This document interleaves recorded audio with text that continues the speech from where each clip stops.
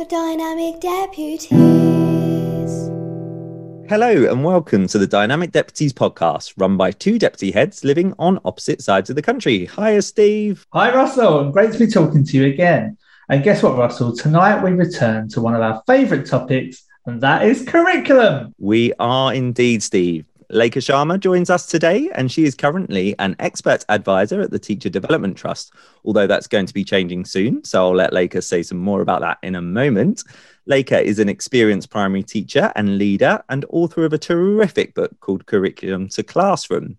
She is also a regular blogger and speaker at educational events. A very warm welcome to the podcast, Lekha. Thank you so much for having me. I'm really happy to be joining you. Oh, hi, Lekha, and thank you for that. And please, could you start, we do this with every guest we have, can you tell us some more about yourself and your career today? And as Russell hinted, we know you've got some exciting new challenges coming up in February, and we'd love to hear about that more if we can. Of course, yeah. So I've been a senior leader in primary education for about 5 years.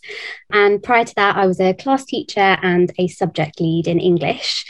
And during my time as a senior leader, I developed a real interest in curriculum development and design. So it was kind of the majority of my work as a senior leader was around curriculum. And so I've become a bit of a curriculum fanatic, and it kind of prompted me to write the book, which is Curriculum to Classroom, as you mentioned.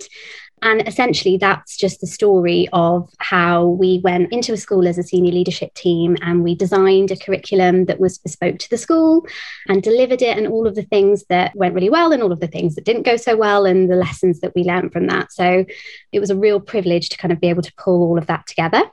And for the past 6 months, I've been working with the Teacher Development Trust and writing some of their content for the National Professional Qualifications, which has been a really interesting experience, very different to the side of education I've kind of previously been on. So it's been a really valuable experience. But as you mentioned, really excited because at the end of February, I'm going to be joining the John Wallace Academy as the head of their lower school. And yeah, could not be more excited. Really thrilled to be getting back into school, actually. So yeah, really exciting times ahead. How exciting. And I'm sure all of that learning from the Teacher Development Trust will benefit that school as you go back into that world. So yeah, really excited for you. Now, our theme is curriculum today, which you've just talked about there and why you're so interested in it. And we've got lots to explore there. But before we do that, I just wanted to pick up on the fact that you're clearly very passionate about evidence-informed practice. Where does that interest come from, Lekha, and how does it show up in the work that you do? And I imagine the work you're about to do when you head back into a school. Yeah, so I think initially my interest around evidence-informed practice came from being, a class teacher prior to becoming a senior leader. And it was very much a case of back in the day, I remember thinking, right, I'm just going to give this a go in class and see how it goes. I'll try this approach, see how it works. And it was very much trial and error.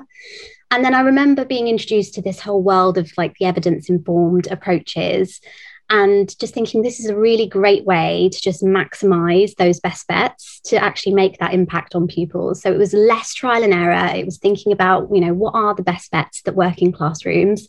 How can we give it a go and implement it? And how can this really have that positive impact on my pupils? So I guess the evidence-informed approach kind of really interested me from then. And then it very much shows up in what I do and my interest in curriculum, because I try to, and through the curriculum development work I've done, try to weave those principles into the kind of architecture of the curriculum, from the very kind of grassroots piece, that top down, looking at how we can actually strategically weave that into curriculum design. And so, yeah, I think it's something that really interests me. It's a really exciting time in education, I think, because there's so much educational research out there. So, yeah, it's the best time to kind of be exploring all of that and seeing how we can then use that to make a difference in classrooms. Great. I love that. And you're so right. It's the best time to get going on this. So let's get going on the topic of curriculum ourselves. Lekha, can you pin down for us what curriculum is and what it isn't? And we know you like to focus leaders on what you refer to as their core purpose with the curriculum. So it'd be great to hear a little bit about that idea too. Yeah, sure. I always like starting kind of any conversation about curriculum by talking about it. and what the actual meaning is, because I think it's a really important thing. And I think curriculum means lots of different things to lots of different people. For me, it's that kind of entire learning journey that you map out for your pupils from the minute they join you to the minute that they leave, and encompassing absolutely everything in terms of what you want them to know, what you want them to be able to do, but also all of the experiences they have, you know, the wider goals that you have for them, you know, outside of the educational context. So yeah, I think that's, for me, that journey very much captures it. What it isn't is kind of just confined to senior leaders, just a shiny piece of paper, something that looks pretty on paper but doesn't really translate in classrooms. So very much trying to move away from that idea. So yeah, I think it's really important to have that understanding of what curriculum is, and, you know, very much from the title of the book, Curriculum to Classroom, having those two things really, you know, speaking to one another throughout, I think is really, really important. Brilliant. I love what you said there about it being all encompassing. Something that we've done in the last week in our school is inspired by Andrew Percival's behaviour curriculum, which they call the Stanley Road Way. Luckily, my school's called Willowbrook, so the Willowbrook Way just rang off the tongue perfectly. But that idea of behaviour curriculum, that it's everything that we do as a school and everything we want those children to be, I really like that description. Thank you. Yeah. So we've heard you talk in the past about the concept of the big picture of the curriculum, Lega, and this really fascinated us. You referred to what's called the overview effect, which is something that astronauts in space often experience as they gaze down back at Earth. Can you tell us more about this idea and what on earth it's got to do with curriculum design? Yeah, so I'm a bit of a space nerd and I love all things kind of to do with space. And yeah, I came across this idea of the overview effect from a really well-known astronaut called Chris Hadfield. And lots of other astronauts have talked about this kind of phenomenon as well. And it's basically the kind of sensation that astronauts get when they're in space looking down on Earth as a whole. And they start talking about this feeling they get of everything being very interconnected, you know, the idea that national boundaries disappear, this kind of holistic view of the whole entire Earth when it's there in front of you. You stop thinking about all of the tiny detail and you start seeing that big picture. And when I read about the concept, I just thought, oh, this really strikes a chord in terms of curriculum design. And particularly, you know, my experience of curriculum, which has been being on both sides of it. So essentially the backstory for the book was that we designed a curriculum bespoke to the school. And then to my head teacher's dismay, as a senior leader, as a deputy, I was like, oh, by the way, can I go into class and actually deliver it next year? You know, his full-time senior leader out basically in class all day. And he reluctantly, but very happily said yes. And it was that being able to see, you know, how that curriculum translated. And so, yeah, that dual approach of the macro level, seeing that big picture, this is, you know, point A and point B, and this is where we want our pupils to get to. But then also recognizing all of the tiny and very important detail that goes into making that happen. And being able to switch kind of between the two, which is really tricky, actually, especially, you know, the realities of working in a school where it is crazy busy and there is always something happening. But being able to take a step back and look at your curriculum and say, oh, what's working and how can we refine it going forward? But at the same time, be able to talk about the detail and let's talk about pedagogy and how we're delivering it, or let's talk about how pastoral approaches are supporting the delivery of things. So really thinking about the interconnectivity of it. And there's this really awesome lecturer called Houman Harouni. He's at the Harvard Graduate School of Education. And he talks about how, in terms of purpose, being able to move seamlessly between purpose and task. And I love that idea, like having this big picture purpose, like this is what we want to achieve with our curriculum, but also being able to do all of the little tasks that contribute to that. So that for me is very much this kind of idea of the overview effect and how it relates to curriculum. I love that answer, Steve. I couldn't help but think back to our time working together as Lega was explaining the overview effect and how we both went from middle to senior leadership at the same time as two assistant heads in the school, and how that idea of stepping back really transformed what you could see and the importance of a picture beyond your classroom. Because I don't know about you, Steve, but that's often the thing when you're class-based that you don't really get is how your piece of the puzzle fits in with this other gigantic puzzle of a curriculum design, of behaviour, of everything else. You're not your own little isolated island, but you feel like that sometimes as a teacher, don't you? And when we stepped out of class, Steve, it just completely changed what we were seeing. Yeah, it can be quite overwhelming because you can easily be quite insular as a teacher because you have 30 children that you take, particularly in a single year group where you haven't got a year partner as well. That is your domain. So yeah, well, you're so right. I remember when we stepped out of the classroom and was only part-time then, but actually to come away from it and just see the bigger picture, the key stage, and then go beyond the key stage into whole school. It was exciting, daunting, but really encouraging to see how you can piece everything together and it successfully brings about a school ethos, culture and curriculum. Yeah, I have to admit as well, like going into that side of kind of curriculum development and design, I did look back and think, oh my goodness, as a teacher, I had no idea that these were things that were happening outside of my classroom door. Yeah. And so, yeah, it is quite daunting. And you do realize, I think that was definitely a lesson learned for me, is that, you know, having that collaborative approach where teachers are involved in these discussions around curriculum and it is truly collaborative is just so powerful and can be really powerful. Yeah, I mean, we have curriculum away days and they are so brilliant when you've got the whole, we have the trust come together, and that's so powerful in itself when you're working in amongst the schools to look at the connectedness. And that actually takes me on to my next question, because obviously, building on this idea of the big picture and the small details, we have connectedness running right through it. And you blogged about it not long ago. Now, I know for you, Russell, one of your curriculum drivers is powerful links, because you wanted to move away from the tenuous links that are quite common in a lot of primary schools. Can you tell us more about the ideas of connectedness within the curriculum itself? Yeah, sure. I mean, I think for me, connectedness is important because it's building on those cognitive principles about how pupils learn. Like, we know that in terms of like the development of schema, making those connections strengthens learning. And you're so right, the tenuous links, like we've all seen them, we've all been a part of, you know, we've seen them. But actually having those intentional choices made throughout the curriculum design process, or even in the classroom as a teacher, really intentionally going, oh, I'm going to refer back to this, or I'm going to connect this to some knowledge that, you know, from the history curriculum, I think is really, really powerful for pupil learning. Why wouldn't we take that opportunity to bring it all together for pupils, strengthen learning, strengthen retrieval, and give pupils that opportunity to really deepen their understanding? So I think there's two levels of it. And I think one is at that design level where you're saying, oh, this would work really, really well in alignment with this unit in a different subject. And then I think it's those spontaneous moments as a teacher in the classroom where you connect things together, which can inform how it's taught next year.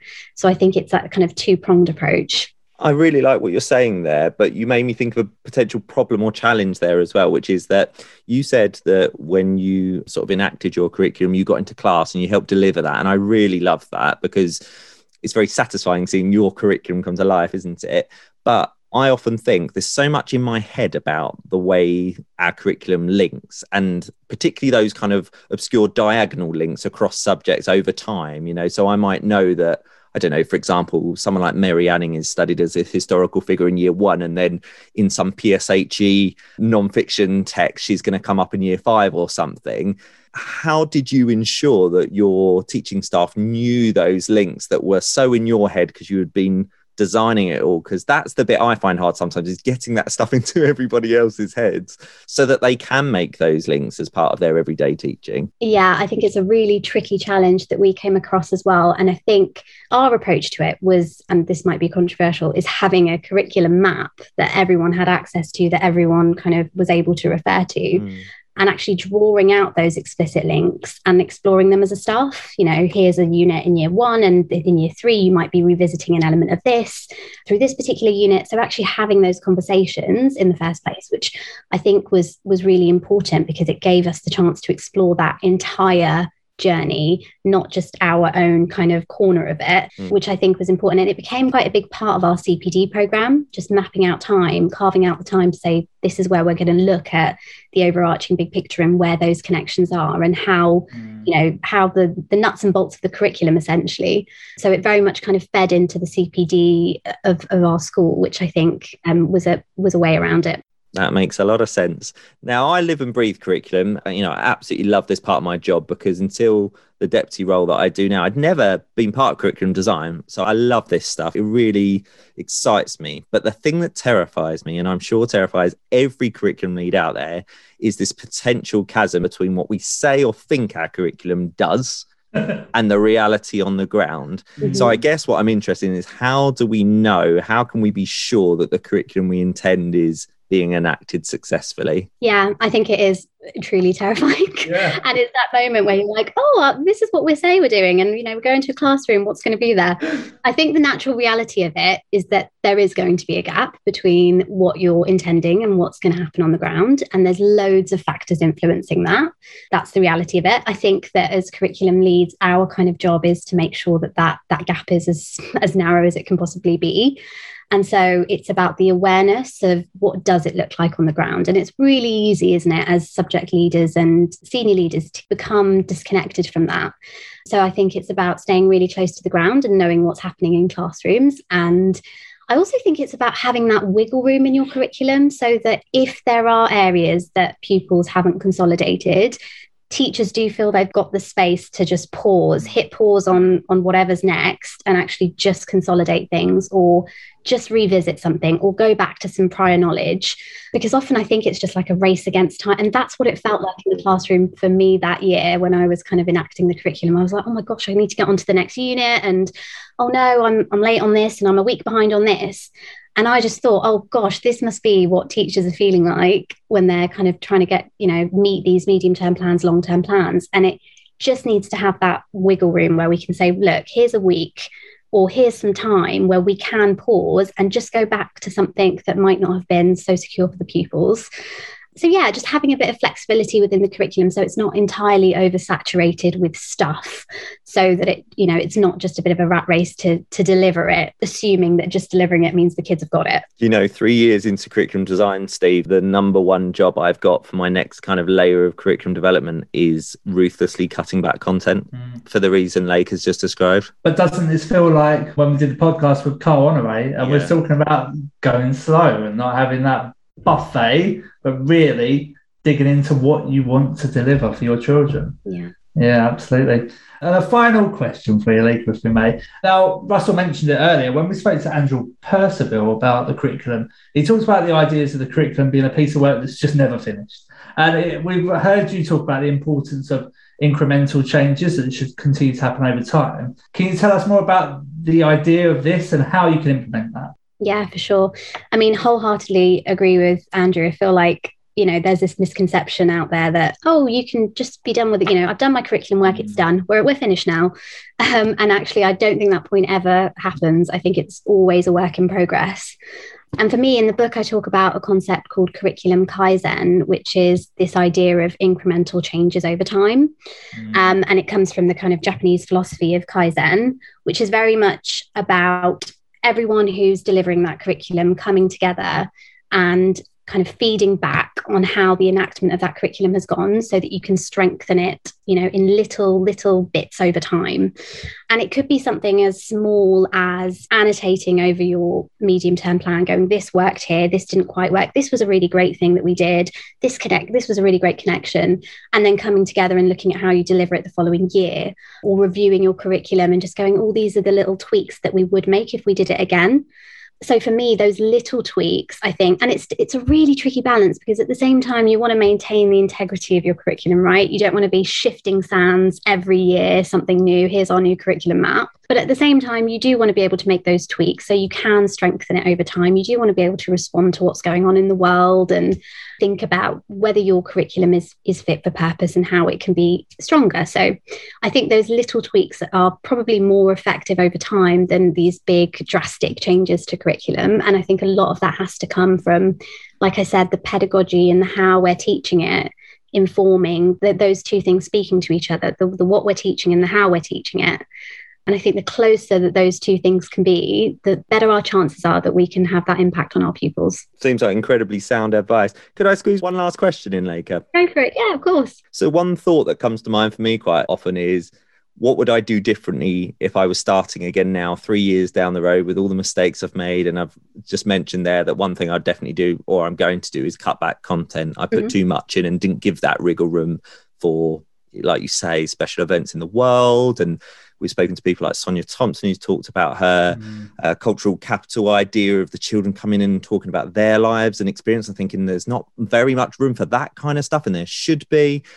You're about to start a new role. What would you do differently now in light of everything you've learned about curriculum design? Oh, very good question. I think I would definitely be more mindful of the implementation of things.